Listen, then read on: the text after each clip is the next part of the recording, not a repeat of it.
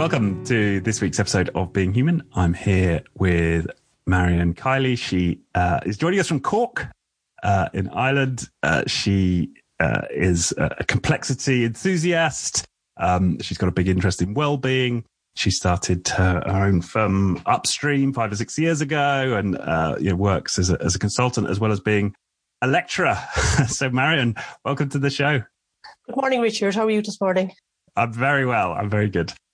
And the reason I got in touch with you, you co-wrote a chapter for the Cynefin at 21 book. And for those who are unfamiliar, Cynefin is a particular, framework and a way of thinking about order and unordered systems and complexity in the world.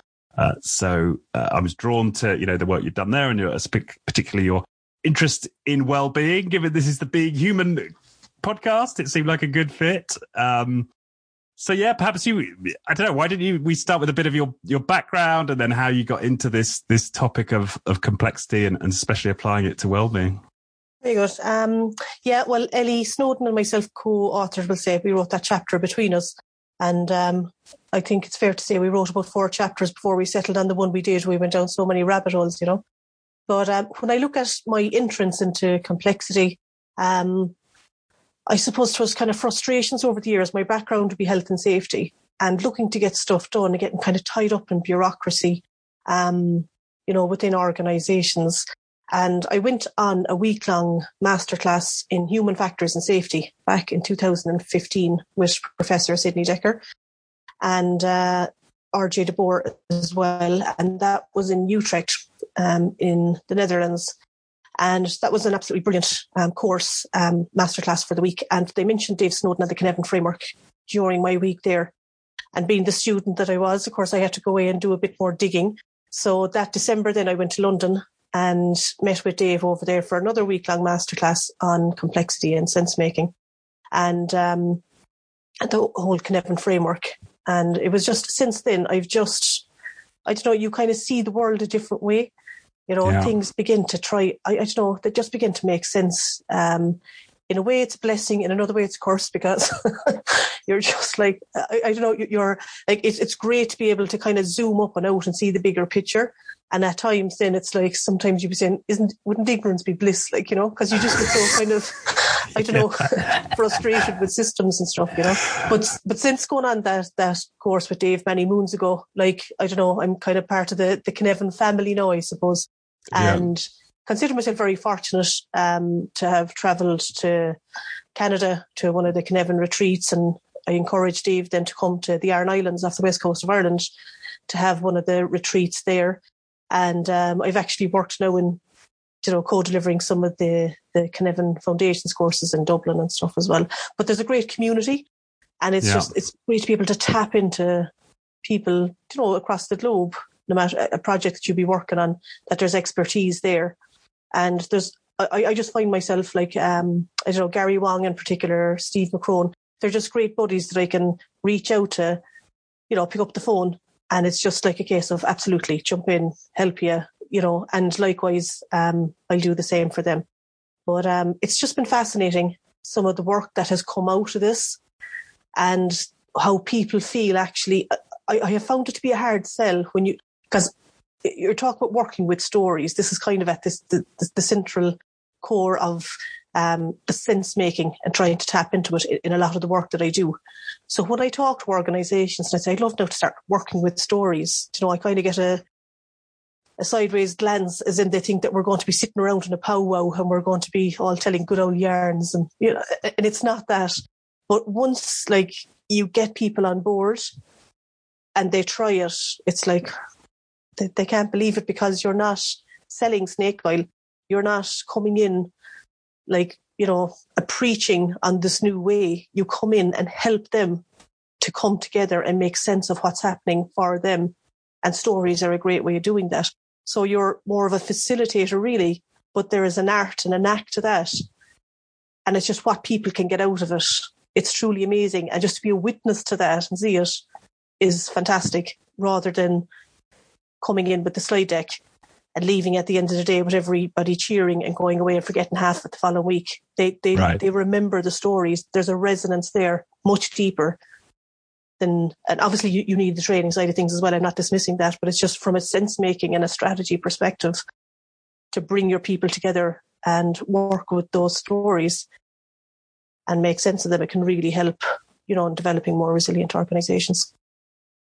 Yeah, that's interesting, isn't it? That you're contrasting, because you're a consultant, I'm a consultant, those two modes, right? The classic is the consultant's got the wisdom and they've been there and done it at other organizations, and they've collected up all of this wisdom and they put it into PowerPoints, and that, they're showing you some reveal about how you as an organization can turn yourself around if you just follow this particular method. That's the paradigm, really, isn't it?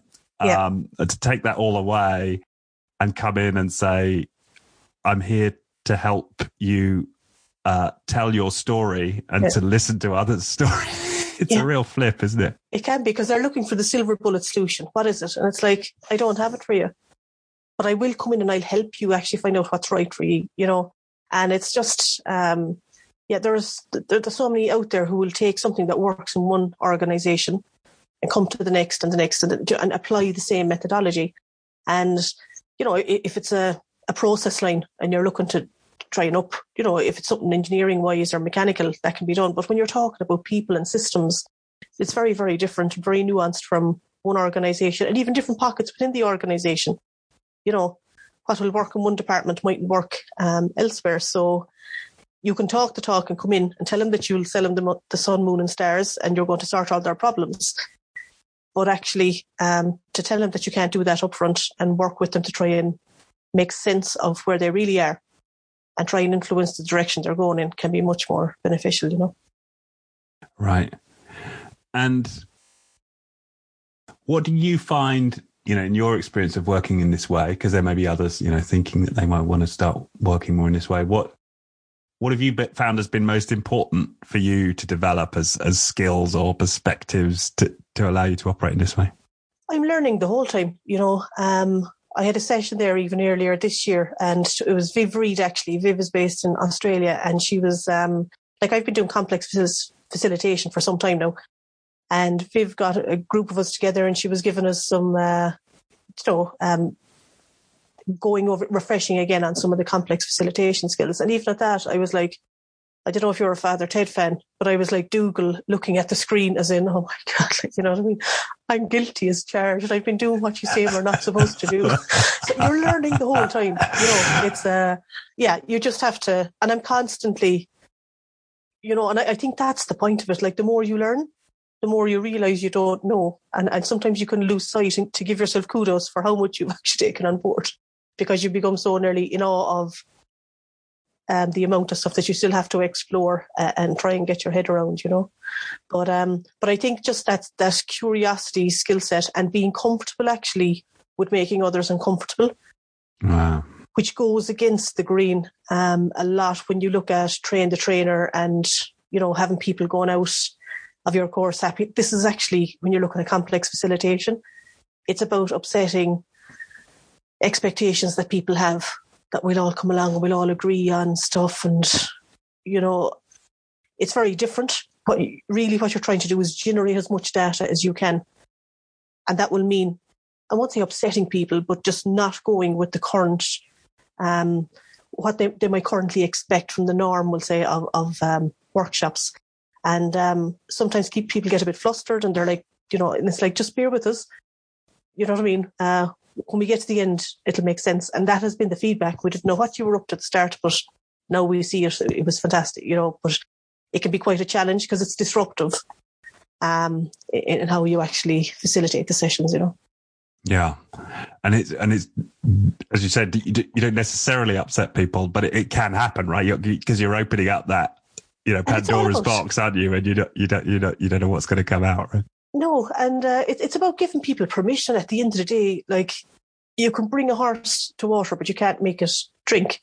Now, as someone said once, but you could sprinkle a bit of salt in the oats. I thought that was a nice addition to that saying, But I just think, like, I have been in some workshops whereby, I remember one in particular where we had a union guy who sat down the back of the room. He came in and just the non-verbals alone told me this guy did not want to be there, you know, and he sat separate. And I had somebody with me who wouldn't be a complexity person per se, who was just kind of helping.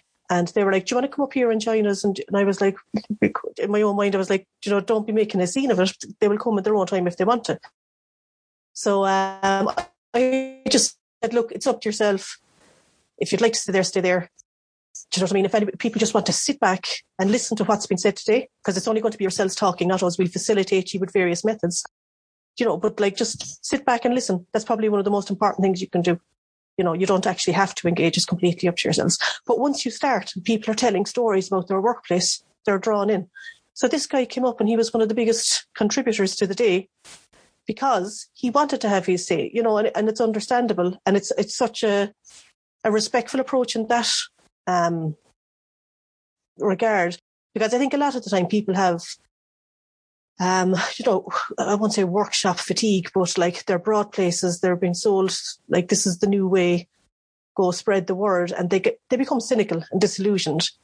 So it's very refreshing then to come along and actually be able to shape the day themselves. Do you know what I mean? Yeah. And get what they want from it. It's very, very different. And people are just, you know, if you talk about attractors and detractors, they're attracted to that kind of a setup, you know, and they learn so much from it. Like so. Yeah.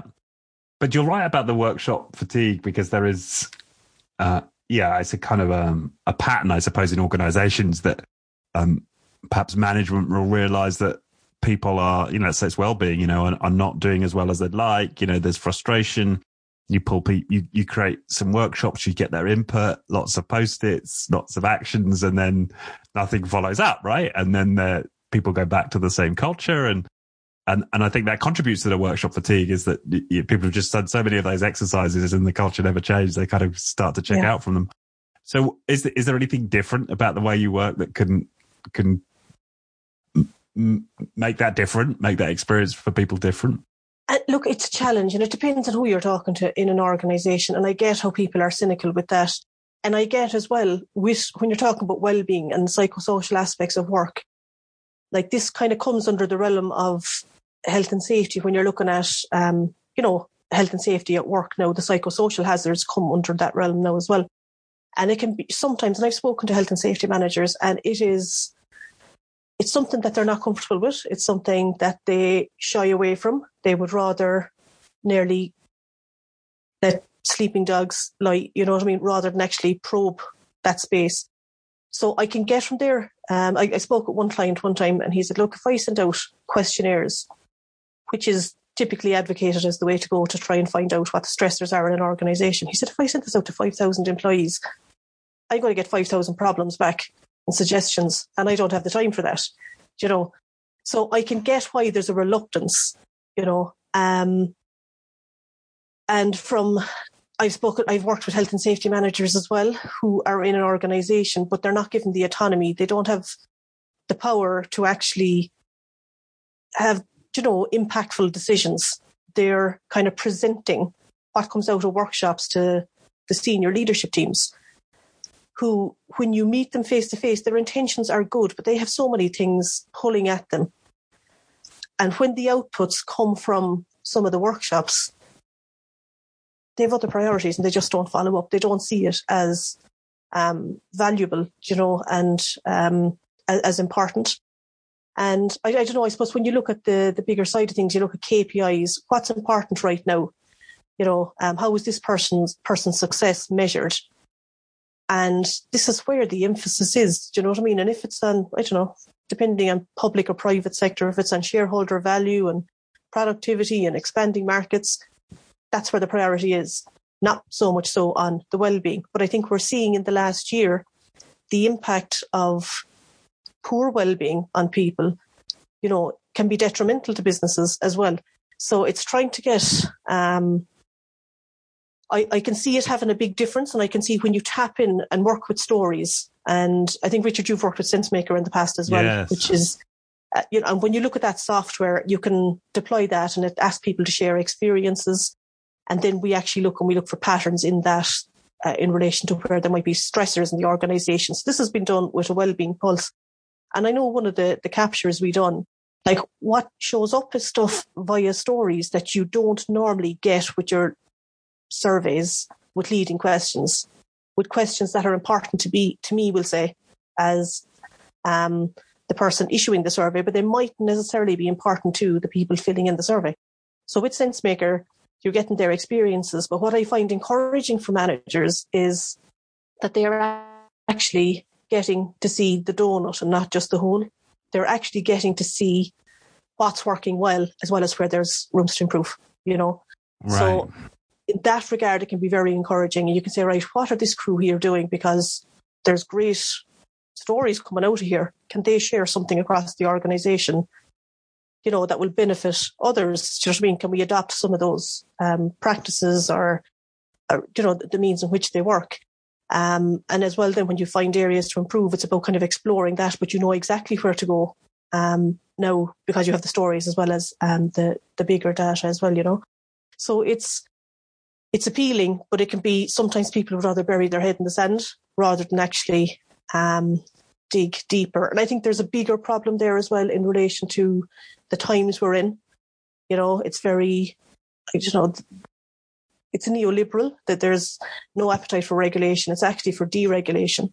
So when we look at psychosocial hazards in the workplace, you know, I have asked for some of the stats in relation to prohibition notices, you know, that would have come in because of that, or improvement notices, and there aren't any. So even though it's a legal requirement, it's not being regulated. You know what I mean? What do you mean by prohibition notices? Sorry, that's here in Ireland. We'll say our regulator here is the HSE. They're the equivalent to the HSE in the UK. Okay. So if somebody doesn't identify if they have chemical hazards in the workplace, they don't have proper risk assessments, they'll get a warning. Do you know what I mean? And like, we'll come back in X amount of time and you must improve that. Or actually, if it's really bad, actually, the business might be closed until it's rectified.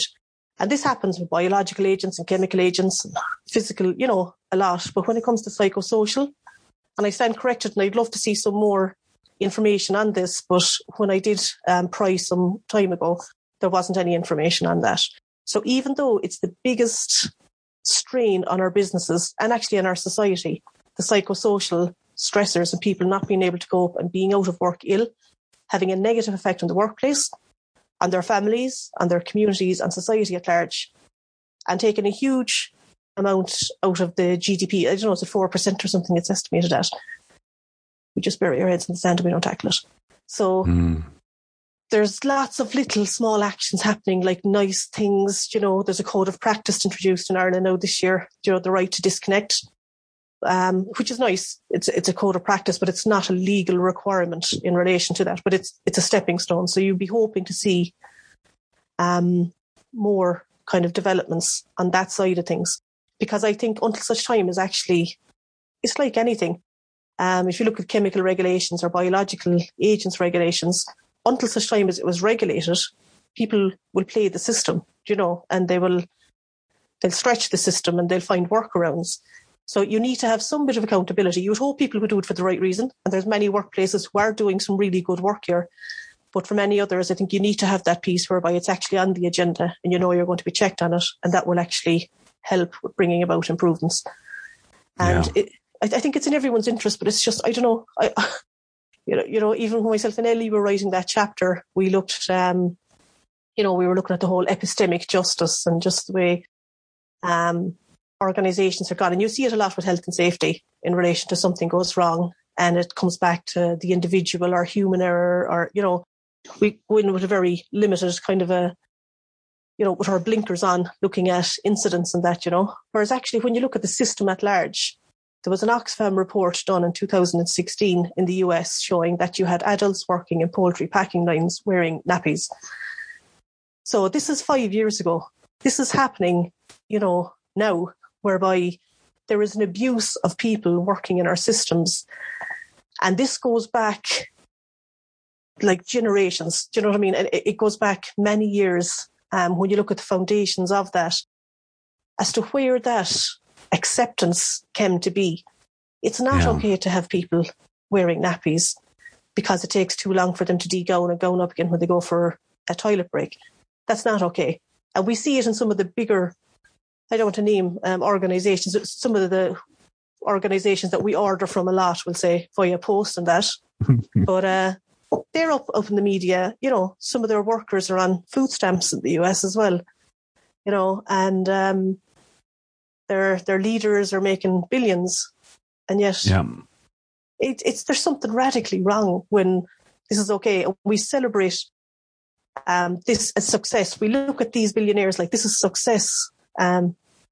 Is it? To have people suffering on your watch? In one regard, yeah. But like, I don't know.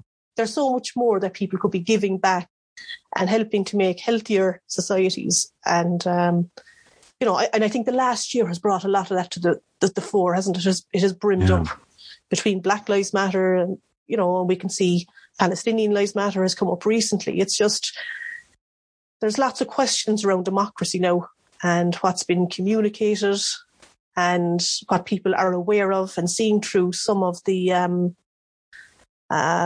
don't know what you'd call it, like, you know, but just putting a lot of smoke screens in front of things, like the fog is beginning to lift a little bit, you know, but we have a long way to go again. But yeah, anyway, I'm gone off there kind of down a... No, it's interesting. I'd never even conceived of health and safety, particularly in that way. As you say, in the psychosocial, you know, it makes sense to me that you don't want people exposed to chemicals in the workplace. And I suppose that's always been my conception of health and safety. But to think that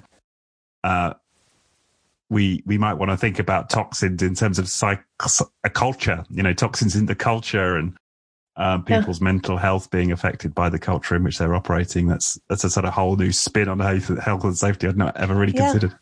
And you see, a lot of the focus is when you talk about well-being at work, a lot of the focus comes in the whole like health promotion, you know, the secondary kind of intervention and the tertiary, which is giving employee assistance programs and giving counselling. So we'll give, as myself and Ellie were calling it, like yoga and yogurt or bikes and bananas. That's what people jump to in relation to well-being. Or we'll give them a session of yoga and they'll be grand, or we'll give them a mindfulness class and should they be grand after that. That's coming in to kind of help people deal with, and it's very beneficial, you know.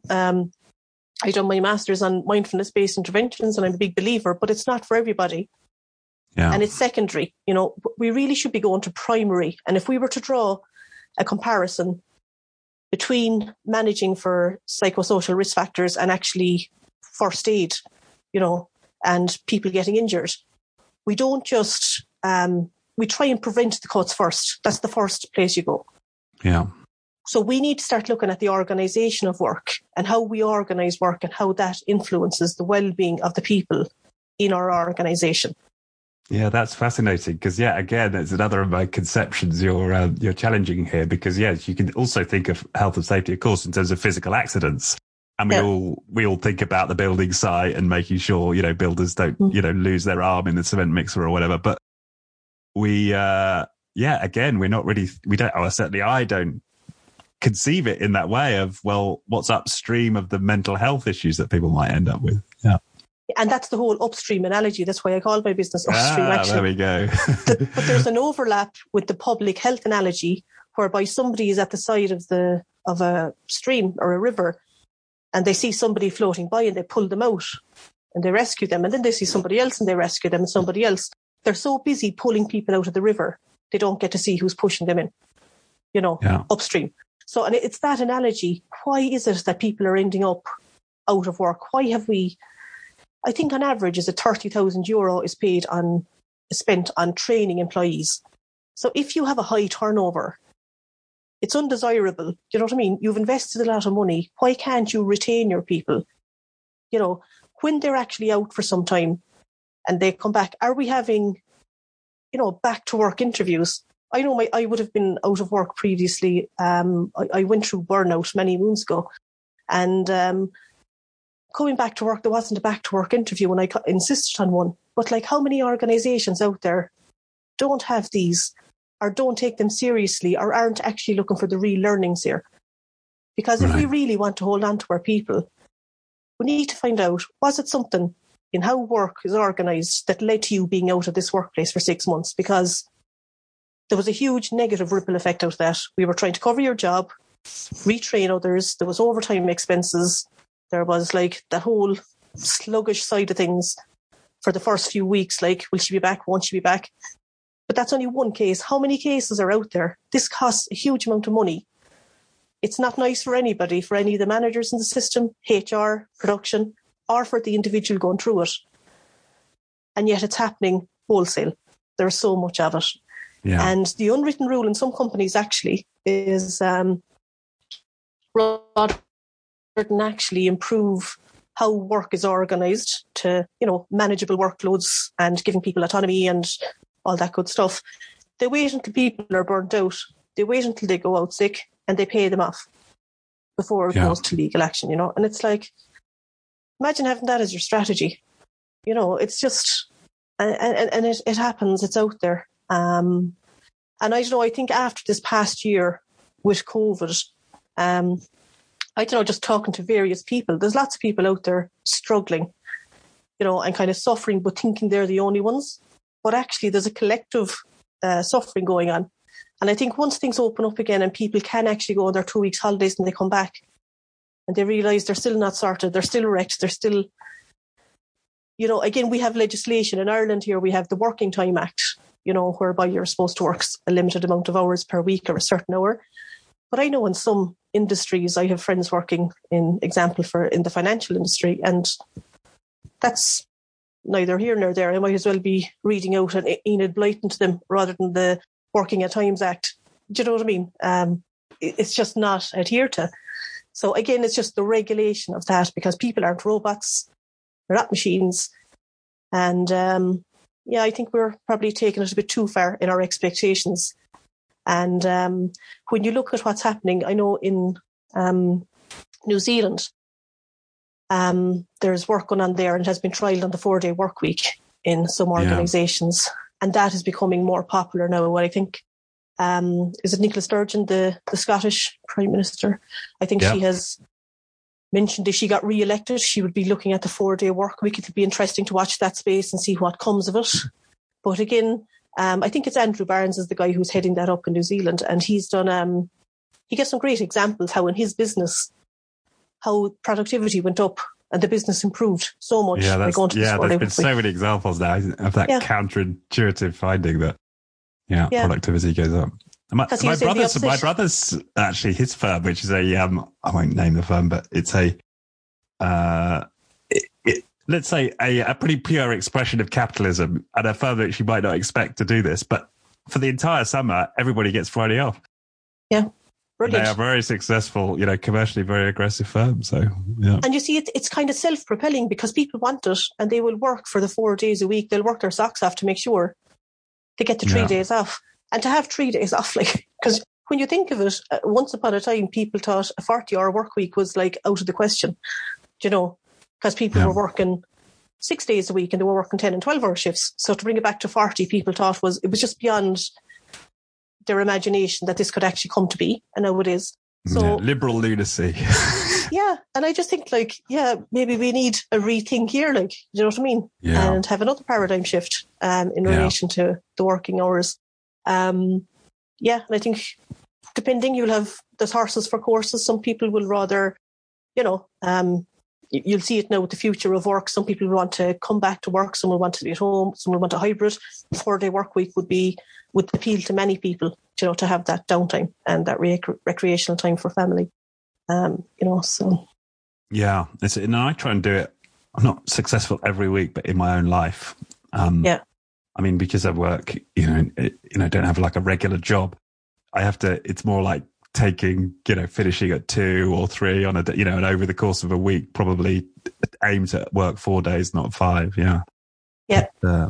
And I think it's nearly always easier if you're working for somebody else. When you work for yourself, it can be quite difficult. Even to take 2 days off a week can be, you nearly have to be regimental and set your boundaries. Exactly. And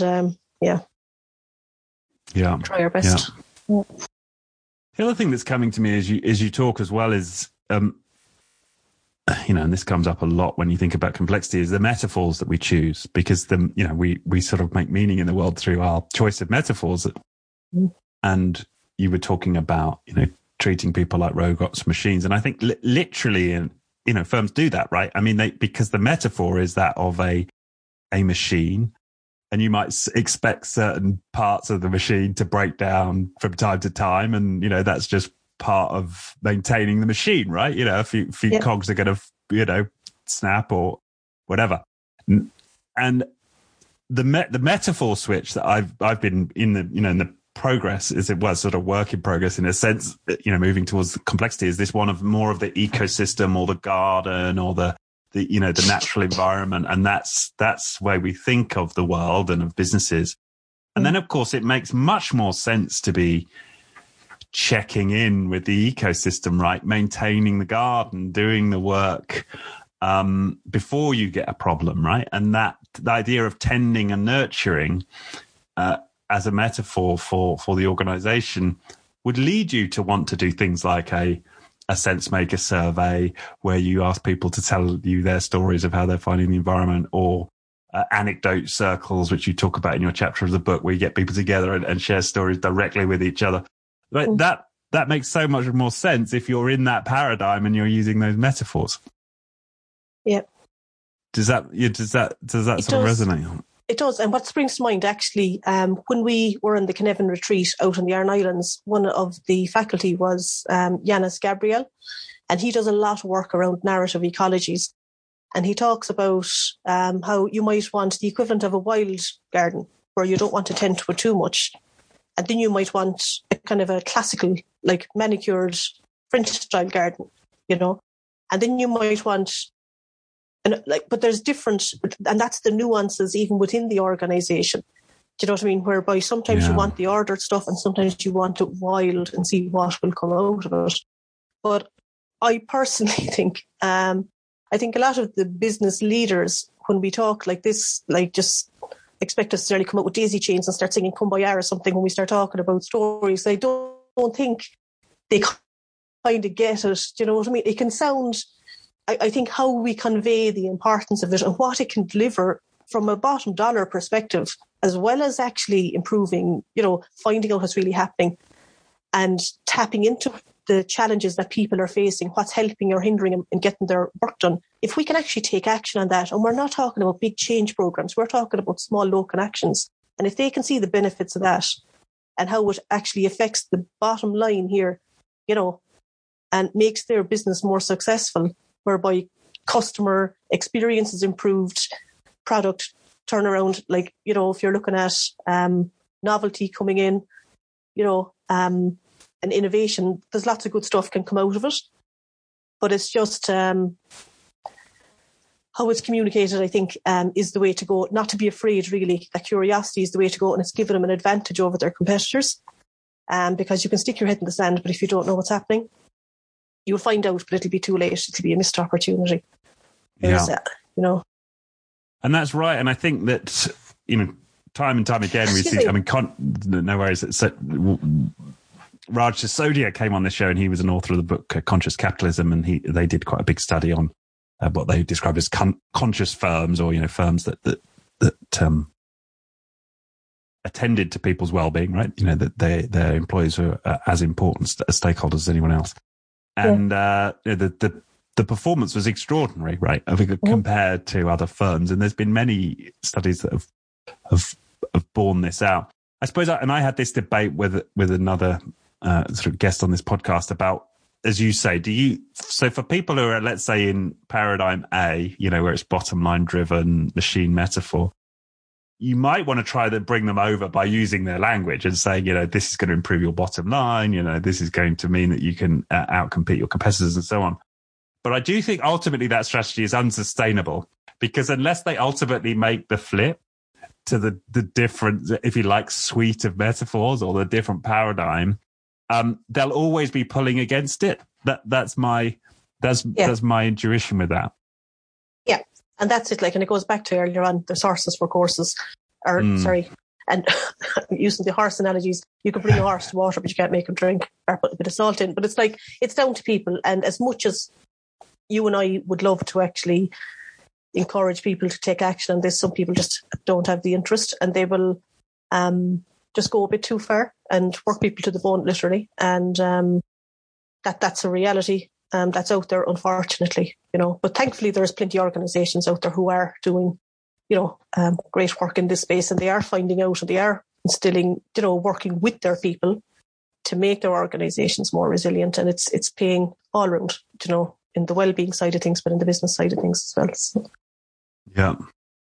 Well, so just then to potentially cut across what I've just said, the story in the book is of a local council, and where using these anecdote circles potentially led to some experiments. I just wondered whether it's that story or any others where you've experienced a real tangible breakthrough in working in this way that you could share.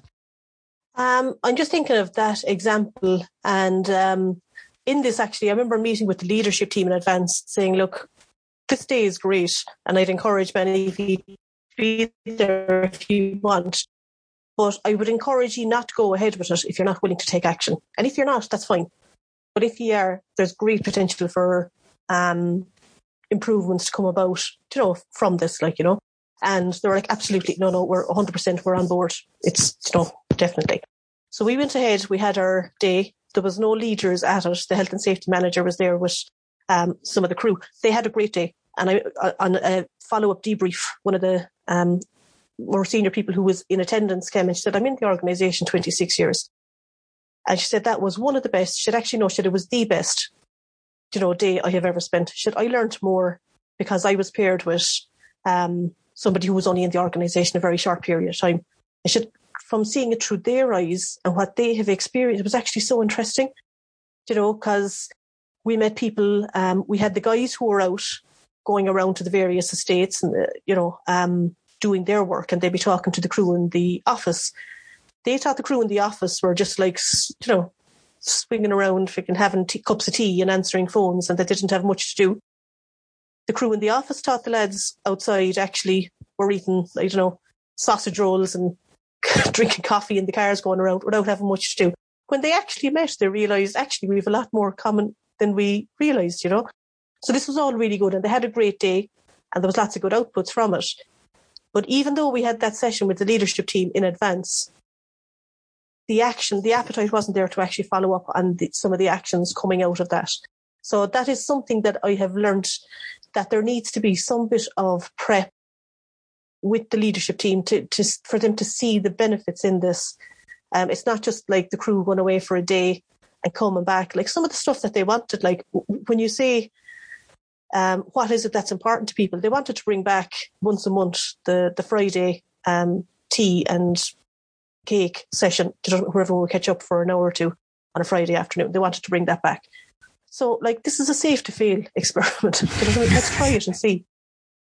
And that's why I'm bringing back to the lean side of things. We're gone so lean that we're forgetting actually this is where a lot of the information is exchanged, in these kind of informal settings, But it's there's successes and there's also opportunities to learn as well. And in that one, I just thought it was a pity that action wasn't taken, with the outputs that were there from the day. Like a very committed safety manager who's trying to do follow up on what has come out. But just the fact that the leadership team just weren't that engaged, and unfortunately you get that sometimes, with these programs when that buy-in isn't there from the senior group. Yeah, I did some work similarly with an organisation, and we did a bunch of work. We came up with a whole range of ideas. Some of them were more technical and operational. Some were just more sort of fun. One idea was like bring your dog to work day, and there was a whole range of ideas. But some of them was like change the review process. This was a tech company on the code submission process. And what was interesting was that one of the most senior managers, who were ultimately sort of sponsoring it and paying for it, a lot of the ideas that came out weren't inside his range of what were going to be acceptable interventions. They weren't directly enough aligned to what he wanted for the organization. So, I think the majority of the actions that came out of that workshop never got followed up on. Because there wasn't really that senior support. And so I think this is a really important point. This is great at generating bottom-up ideas, and it's great at this way of working and tapping into the intelligence of the system and of of people who day to day facing, operational challenges or well-being challenges, whatever they might be. But it's all for now if you can't get the leadership, right? Because we're still dealing generally with hierarchical organizations. So if you haven't got that leadership there and in a place to run with it, even if they might feel uncomfortable, back to your earlier point, that some of these ideas like bring your dog to work day, they can see no tangible benefit to their organization from doing it. Unless you've got them in a place where they can kind of suspend judgment, it's hard to get these kind of initiatives to have traction, I find. Yeah, it is. And some of them, like, I remember another group, they were looking for a popcorn machine. They're not biggies. And when you look at some of the bigger change programs and what they cost, what's the worst that can happen? Ensuring that it's a safe popcorn machine and the instructions are, that you're not introducing new hazards. But, for the most part, is that going to make or break the organisation? And actually just try it and see. And if it works out, great. And if it doesn't, you know what? Nothing ventured, nothing gained.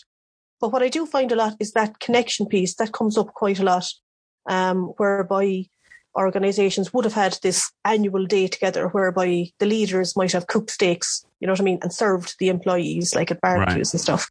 But due to cost cutting or, it's been seen or been in the local press as an extravagance, they stopped doing it. But actually, it's just like this kind of a rotten apple kind of thing can set in, whereby you just end up with a very cynical and, I don't know, there's kind of a learned helplessness nearly in your employees because of that. They just become, over time, they don't feel valued and respected, you know what I mean? Yeah. And it's that stuff, that social reciprocity piece. Do you know what I mean? I'm here to serve you and thank you. Just that recognition piece means a lot to people, and we underestimate it sometimes, And and it's just our systems as well. Like, we talk about health and safety and how things are organised, but even in the structure of our work, how do we promote people? What is the process around that? Is it fair? I have worked in organisations whereby some really, really good employees, I'm talking very innovative, like save the company millions with some, innovations that they had come up with. And just to see them coming into work then with this learned helplessness and just this so disillusioned and cynical because their face didn't fit. And the guy who wasn't that great a worker and wouldn't have been missed off the floor was promoted, and people who would have been off doing courses and worked their socks off over the years wouldn't have gotten it. You just get this cynicism coming in. And then when it comes to the point whereby management are looking for that extra something, we all need to come in here, we all need to do this and trust. And it just goes out the window, it falls on deaf ears. And that's the power of story. People don't forget things either, you know what I mean? And you get reminded of that. And it really does shape, our organisations. So you can come in with the best programme and it can be really, really good. But if there is the element of mistrust, so much so that people are just, it's a real them and us, and they have been burnt too many times, they just won't go there because of the power of the past and that narrative that keeps coming with them, so it's just, it's powerful, and it really shouldn't be underestimated, but we can change those stories and we can shift them, but that comes through action, not through talk. Yeah. And actually, there's a really good example of that. I'm not sure if you're familiar with the NHS Merseycare. No. A change program that they brought in. So they brought in a just and learning culture. So they went to introduce this, and it started with their top guy, the senior leader, Joe Rafferty, actually coming out and saying, I got this wrong. We got this wrong.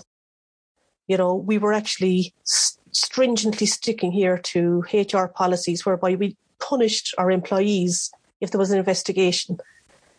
The intention wasn't to punish, it was to find out, when we look at what was written down, what really happened here in patient care. But actually our employees were really suffering, and we've realised we've got this wrong. We're putting our hands up. We need to change it. We can't change it without you. But the change that has come out of that organisation because of that humble leadership, and Ed Shine and Peter Shine have written a book on that.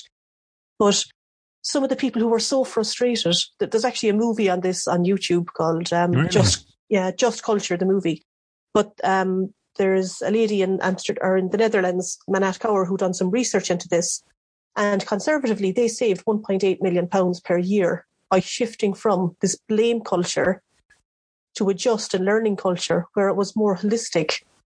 But it took the senior leadership to actually put their hands up and say, we got it wrong. Right. So with that comes, yeah. Go on. Sorry, what were you going to say? Yeah, no, and that's the whole just culture piece, because lots of organisations say that they have a just culture, but it's a retributive just culture. Whereas Sidney Dekker, that guy I mentioned earlier on, that I'd done the course with many moons ago, he has written a lot on restorative just culture, So this is actually about who decides who's done right or wrong. And in many organisations, your employees don't get a say on who judges that. And it very rarely is somebody who's a neutral bystander who can come in and look at this. It's probably somebody with a management hat on who's biased in their role in deciding this. And a lot of the times it's punishment that's dished out. And we lose an opportunity here to learn from what's working and what's not working, and people just don't end up sharing information. They end up climbing up. So, but it's a really, really good example showing the benefits here of really looking at what's not working, and I think a lot of our organisations have gotten caught up in the bureaucracy and the policies and the procedures, and we need all that stuff. But when they become so rigid that they overly constrain us, and I think COVID has shown us that in relation to people and flexi work and being able to do their work from home. They have exceeded expectations, actually. So a lot of those HR policies that were like written in stone and they couldn't be changed, do you know what I mean? They're yesterday's news. Right. Yeah, exactly. How many of those are going to be ripped up? Yeah, you must be in the office 5 days a week. Yeah, exactly. Yeah. Fascinating. And it just reminds me of another. Go on, sorry. No, but I think the more examples we have of that, but that takes courage. And I take my hat off to Joe Rafferty. I think he's fantastic himself, and the HR director there, Amanda Oates, they've done some fantastic work. So, but I think we need more examples of that. And it's great to see companies openly willing to share that experience with others to show, how hard it was actually for the various people in that to shift and to be so honest with their suffering. Because it's happening in many organisations. We just don't share it for, legal reasons or whatever reasons that people are very, tight with their and safe with their information, Yeah, I think the suffering point is important. In his book, Gary Hamel, his recent book, Humanocracy, he's got this term, which I love, the idea of the recovering bureaucrat, right? That we have to play all of these antisocial games to survive and get on in a bureaucracy. And the first step to shifting culture is to sort of accept like we're in an AA meeting, right? I am a recovering bureaucrat. Yeah, and in fairness, it's just... And make a fearless moral inventory of our sins against our colleagues in the bureaucracy, yeah. Yeah. And it's and this, when you look back on it, go back, I suppose, to the start of, the early 1900s, and you look at the whole scientific management and the introduction there by Frederick Taylor, and this kind of influences a lot of where we are today, And these systems were brought in because when you think of it, we went from agriculture into big industry, and there wasn't shape nor make to it. It was just, a bit all over the shop. So then we tried to actually introduce some systems and processes, and it was really good, to have some bit of order on it. But like anything, the intentions of all these things are good, and they start off as being good, but we take it too far. When you look at health and safety legislation, the first act in the UK, I think, was 1802, and we had children working shifts, in mills, and they were working night shifts at that time. So that legislation was brought in to prevent that from happening. Now, there are still children working night shifts and long shifts across the globe today, and we need to get some harmony globally in relation to, if it's not acceptable here in Europe, or in the UK, it shouldn't be acceptable anywhere else on the globe either. But I just think when you look at the intentions, if you look at the 1974 Act in the UK, when that was introduced, after the Robins report, really good. And if you look at the reduction in injuries and stuff that came, was really good. But then we take it too far. And then we manipulate the numbers, and it's all about a zeros game. And 0 is the goal. And it's just like, I've been in workplaces whereby there was fellas who'd hurt. There was one fella I remember, for example, who hurt his knee. His knee was like a balloon. And he was told by the hospital he went to put the leg up for 2 weeks and he wasn't to budge, rest and relax. So the company actually brought him in a taxi so that he wouldn't be marked down as a missed day. Or if it went over 3 days, it would have to be reported to the regulator. This is happening wholesale.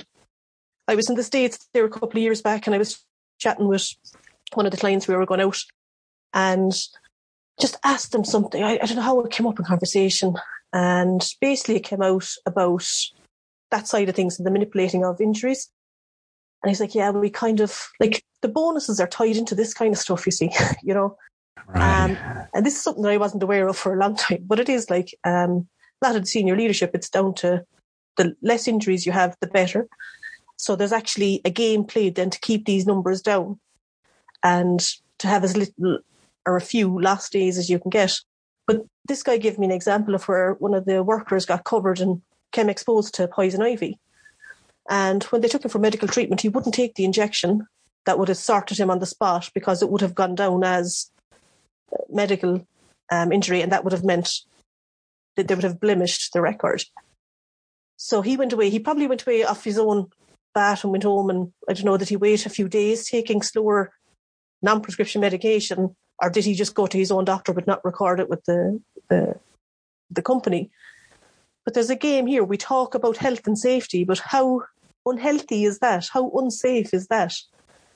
And yet our success is because we have the 0 or because that number is as low as possible. So there's this whole ethics piece behind that. But all these systems started off from a really good place, but they get taken too far. And the same with the bureaucracy. It started off, from a good place, but was just taken too far. I mean, so we'll bring it back. Yeah, because of course, in some ways, the bureaucracy brought some fairness to these systems. It was a way to minimize nepotism and other problems in the workplace, right? Because it sort of provided a paper trail and provided justice at some level. But yeah, again, it's, I think, now gone too far. And let's call a spade a spade. How many people have you spoken to about tenders, or something? And they're like, well, we know who's getting that tender before it's even advertised. That decision is made. Now, we'll go through all this procedure and you'd all spend hours filling in the paperwork and go in, but Bob's your man. Yeah. Like, you know what I mean? He's going to get the job. Yeah. So it's just like, this happens a lot. And the same, we'll have the procedures around, dignity at work and diversity and the right people for the job. But the biases come in and, it's not a case of what you know, but who you know in many organizations, not all. Yeah. I probably sound a bit simple there, but no, I think you're so right. And just reminds me of another story from another complexity thinker, Ralph Stacey. And I love this story. And this is about a hospital, again in the UK, where they were dealing with a lot of falls of elderly people on the ward. And it had gotten to a level where the management thought this was unacceptable, and too many of these people were then dying from these falls, and so we needed to do something about it. So their first attempt was the classic attempt, right? Okay, let's identify all the places where we've got problems in our processes and how we're operating. Let's come up with remedies for all of those. Let's put it into a plan. Let's get some targets. Let's do some training. And they enacted this program, and then initially they did see an improvement, and the number of falls dropped. And after a while, I think several years, they'd gone back to where they were beforehand, as if the whole thing had never happened. And so they tried a second time, and this time it's so simple.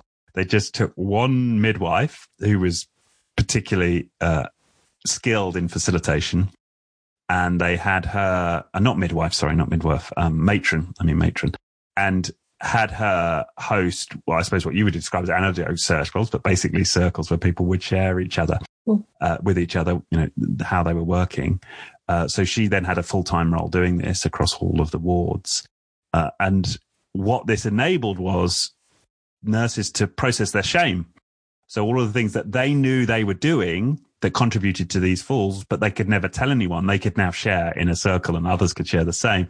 And by getting it all out in the open, then it just created a new grounding for a shift in behavior. in a way that trying to follow a management plan doesn't allow for.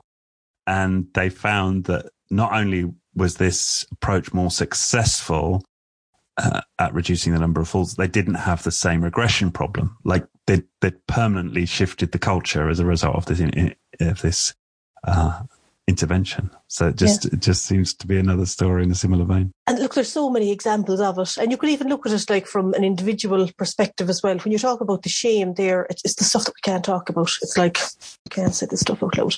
I was giving a talk there recently for a hotel I was working with here, giving some sessions on minding the gap. They're about to open their doors again. And we've been through a rough year where people are, some people have people with vulnerable conditions at home and they're members of the public now, so it's just about trying to prepare them for going back and just have a bit of, empathy for each other as they go. But it's just that shame piece, because I had mentioned, I said, lads, I'm up 1408 in the past year. I was coming in to see the hair has gone a bit grey. How many of you coming in today were just so hung up and half panicky or stressed, And when we looked at it, there was mixed emotions. People are nervous about coming back. Some people are delighted. They're excited, afraid, when you tap into that, so it's just some of the shame that comes with that, that I can't actually say that out loud. Some people have gone through awful challenges in the past year, financial challenges, even relationship challenges, But this is across the board, and yet we don't tend to talk about these things openly. And it's not about going up and broadcasting it for everyone. But with people you can trust, if you can be honest, you're kind of giving them permission as well. And that can be a stress reliever in itself, not to be holding all this I'm the only one. How many billion people are there in the globe? And we think we're the only ones that actually have put up a bit of weight or have a bit of grey hair or are in a bit of financial debt or have marital problems or relationship issues. It's just, I don't know. We're very lacking in compassion for ourselves that we'd be very willing to give others, So I think there's a real piece on that to kind of just be that little bit, insofar as we can, mindful and kinder to ourselves, rather than so harsh and critical, I think, really, Yeah. No, it's that's another piece. And interesting, we had this in my last conversation with Sonia Blichlout from South Africa, and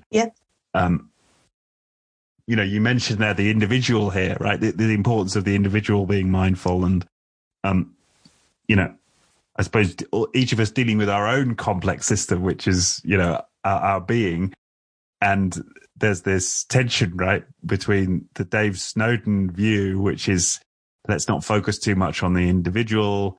It's about the system. It's not scalable to only focus on the individual. We need to understand what's happening across the piece and the environment, versus what you're saying, and which I resonate with, that so much of our ability to navigate complexity and thrive in complexity is to do our own work, our self-work. And that is complex in its own right, and absolutely the system at large and tapping into the masses. Obviously, that is hugely powerful to be able to do that. But I just know from my own journey and actually tapping into some of the challenges and some of the stuff that would have caused stress for me, some of this stuff goes so way back, and it's just when you do kind of uncover it and discover it, I suppose it can just blow you away to think, oh my God, for the last 40 odd years, I've been carrying this around as my narrative, my internal dialogue. And this has influenced every interaction I have had. But now the fact that I've actually, now that you become aware of it, it loosens its hold, And again, it's the power of stories, the stories that we were told as youngsters, the narratives that were in our families and our communities, they hold huge power over our behaviours and how we interact in all aspects of life, and be that in our organisations as well, So, there's a huge piece there on that. And I just try and encourage people to try and be as honest as they can with people they feel safe with. But it's just, it's, as you say, that's a conversation for another day, because that's so complex in and of itself, to go into those nooks and crannies. And my grandmother used to have a saying, actually, there are currants for cakes and raisins for everything.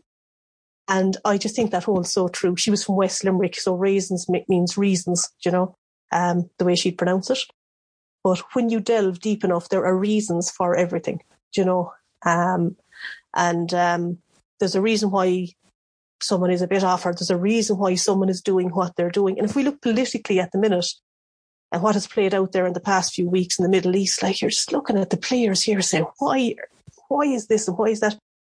And there are reasons underneath that, and it's trying to go back to the foundations of that, like, and why do we have issues socially here today that are coming to the fore, like in the past year? What are the foundations for all of this? And I think Nora Bateson has a lot of work done on first generation and second generation. You're looking at data and the narratives there, but this stuff is so deeply embedded, and it goes back hundreds of years, and it's just part of our being. It's part of our collective DNA, and this is what's accepted and what's not accepted, and you dare to challenge it. And when you do, then it's like, as I mentioned earlier, ignorance is bliss. You nearly want to go back rather than be aware of it, but you're aware of it now. You can't unsee it. So it's like, so it's just, it is, that's life, isn't it? You know what I mean? It's like you're constantly, seeing things, learning things, being challenged, coming across new ideas and concepts, joining the dots to its relevance, as you were saying earlier on, health and safety, well-being, but connecting that to society at large as well. It's just, I'm doing some work at the minute, actually, a big sense maker project with Limerick Suicide Watch, and that's around mental health. So kind of moving away from the workplace setting and more into the public space, and just actually looking at what is it, what are people's experiences currently? Do you know what I mean? Because we've seen suicides and mental health challenges. In Limerick, especially. In Limerick, yeah.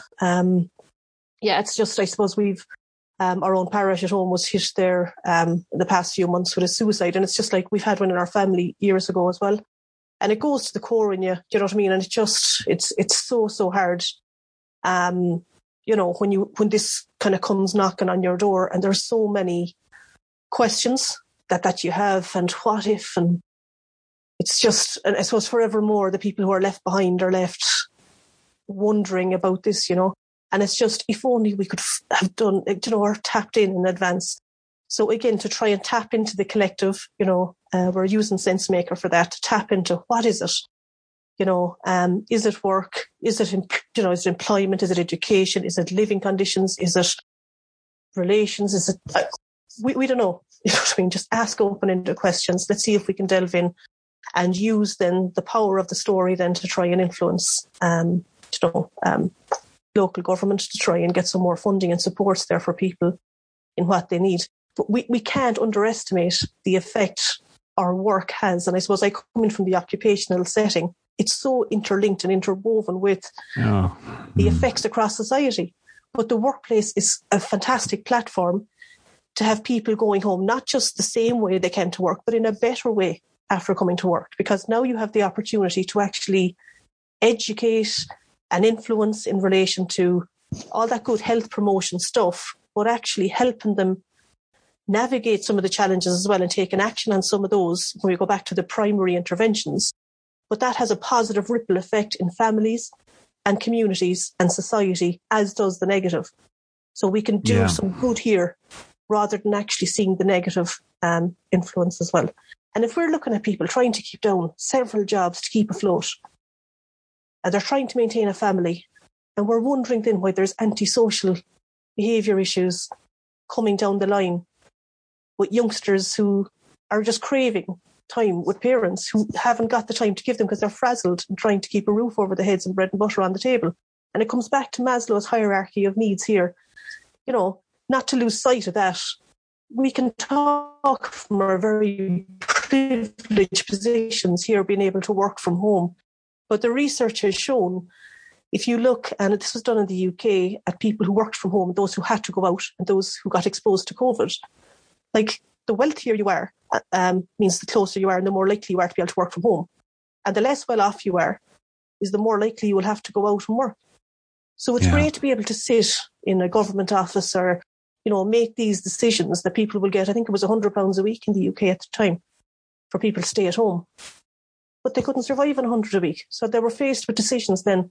Do I go into the nursing home, even though I have a bit of a sniffle or a cough here and and technically I'm being told to stay at home, but I'm actually faced with getting evicted or my child not being able to do X, Y, or Z. So it's like we have to be reasonable here as well,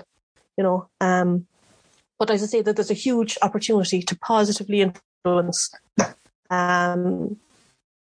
our society via the workplace and taking small actions and not all huge interventions. And those small things have potential to make a big difference, Yeah, I think absolutely right. And it reminds me of when I first read Ricardo Semler's book, Maverick. I don't know if you've come across that. But that was he inherited a big industrial firm in Brazil from his father, and he turned that from a traditional culture into trust-based culture, small units, a lot of transparency, very open culture, and nurturing culture, and which also empowered a lot of the employees. Right, he taught them all financial skills, and they all got to choose their own salaries, having looked at the P&L, and so it's very. Way ahead of its time in terms of, it's the culture. But one thing I found interesting in that story and what motivated me initially to sort of go much deeper into all this stuff is that he found that this was mainly a male environment, and all of the wives kept coming to him and thanking him because they were experiencing much less domestic abuse as a result of the culture shift in the company. Yeah. It's just a great illustration of the point you're making.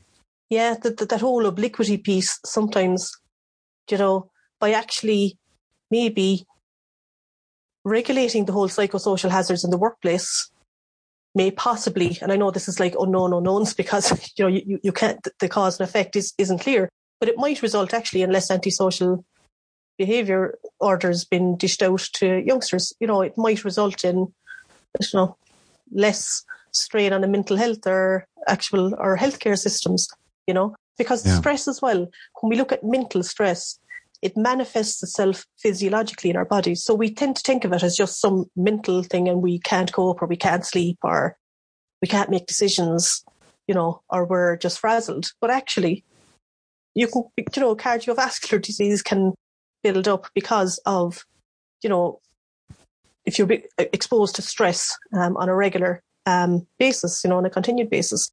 So there has been some studies in relation to all sorts, do you know what I mean? And if you look at the behavioural impacts of that, be it drugs, be it alcohol, be it overeating, that comes from stressors and that manifests itself then physiologically in the body as well.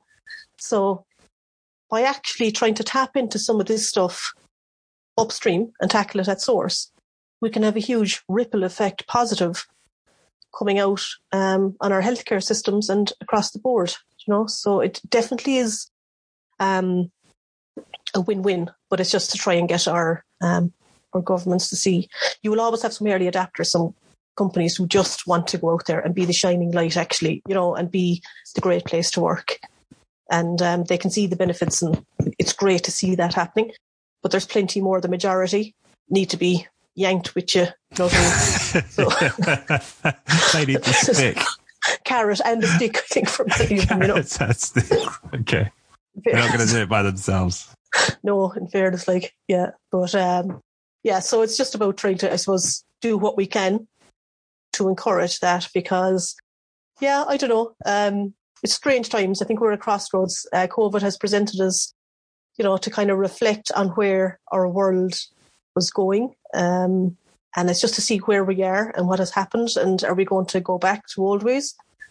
Or are we going to change? And it'll be interesting to see that play out. And as I say, just looking at, some of the stuff that has come up there over the past year, there seems to be a bit of a wind of change, I suppose, in the air, whereby it's a bit more unsettled and people are becoming a bit more vocal on things that they feel strongly on.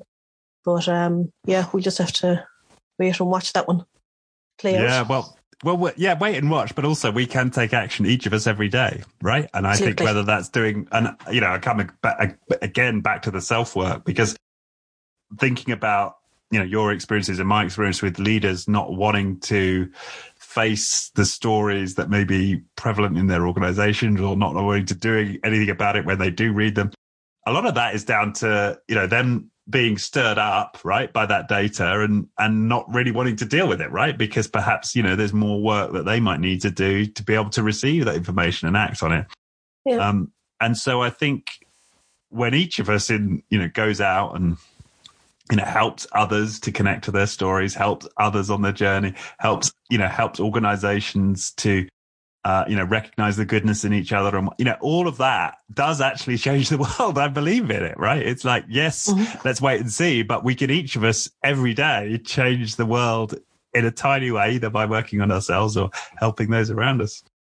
Absolutely. I agree. And I think there needs to be a little bit of, I don't know, I suppose if you look at MBA programs, or where our leaders, to be fair, where they go and they get taught the programs that they're taught on, from what I can gather, and I'm coming from a health and safety perspective, and I'm given the example there of Joe Rafferty, and the NHS Mercy Care, there's very little of that taught as in the benefits of it to our leaders before they come in, and work their way up in their organisation. So I think to instill there the importance of this stuff and how good it is for business, but actually we're all human, and at the end of the day, you want to be able to sleep at night knowing, we've seen the cases there in France, and is it Orange, that, where there was 32 suicides in that organisation, that their top person, that was that last year or the year before, there was actually, there was a criminal case where the director was found guilty. But he had made the comment, like, was it by the stairs or by the window, I'll get them out. And some people actually jumped out, like, and took their lives. You had 32 people. So it's like, that's not acceptable. And we need more, we just need more organisations and more governments actually saying this is not acceptable. And we're actually legislating for this, and we'll be checking up on you. But we need to see that happening to stop some people taking it too far. Like any of our systems, some things will be taken too far. And there's too much suffering. There's too many families out there, missing people there, come Christmas or whatever people celebrate for their various religions or rituals, there's empty seats at tables, and a lot of that can be avoided, by doing the right thing by people and by your business, so. Yeah, absolutely. All right. Yeah. Well, maybe that's a good note to end on. So thank you, Marion. This has been, fabulous to get your perspectives and some of your real world experience. I really appreciate it. Yeah, no worries at all, Richard. It was a pleasure. Thanks a million. Sure, we'll cross paths again at some stage. Yeah. All right. Well, and we'll put we'll put a link to Upstream in the description, and it's maybe a link to that Just Culture YouTube video. That sounds like an interesting one to point people to. As well. Is there anything else you would put anywhere else you'd point people to? Interested in some of the themes we talked about today. I suppose that no, I'm here caught for words, like, you know what I mean? Myself and Ellie have mentioned some stuff all right in our chapter. I think that book, the Cynefin book, is actually quite good. We'll flesh that up for people as well. The Cynefin, yes, it's very good. It's for people, who maybe have some familiarity with the concepts, want to understand more about how these ideas are used. It's a great book, tons of examples. Yeah, there is, to be fair. So I'd recommend that, because it's not. I go into anecdote circles in our chapter, and I think some of the other lads mention in their chapters as well various other complexity methods. Do you know what I mean? And I think the wiki is there as well. The Cynefin wiki, where some of these methods are actually up there in open source as well for people to check out. But, they can find that through the Cognitive Edge website. I think so. Yeah, I think Cynefin wiki. I'm not sure what the exact link is now, to be honest with you. Okay. But these methods are just ritual descent is another really good one. The future backwards is fantastic. Yeah, that's great. And what comes out of that is just brilliant. And we talk a lot about active listening, and this kind of forces the active listening, but it kind of plays it a little bit, so people enjoy it. But the output you get is actually really good as well. It's rigorous testing of whatever suggestion has been put forward. Yeah. And there's tons of, wealth of Yeah, great techniques. Another source is liberating structures. I don't know how much familiarity I've had with that, but that's another suite of facilitation techniques which I sometimes draw upon. Yeah. Okay, all right. Well, thank you once again, Marion. It's been a pleasure. Thank you. Likewise, Richard. Mind yourself. Take care. Bye. Thank you. Take care. The Being Human podcast was brought to you by First Human. For more on First Human's human-focused coaching and leadership programs, head to firsthuman.com.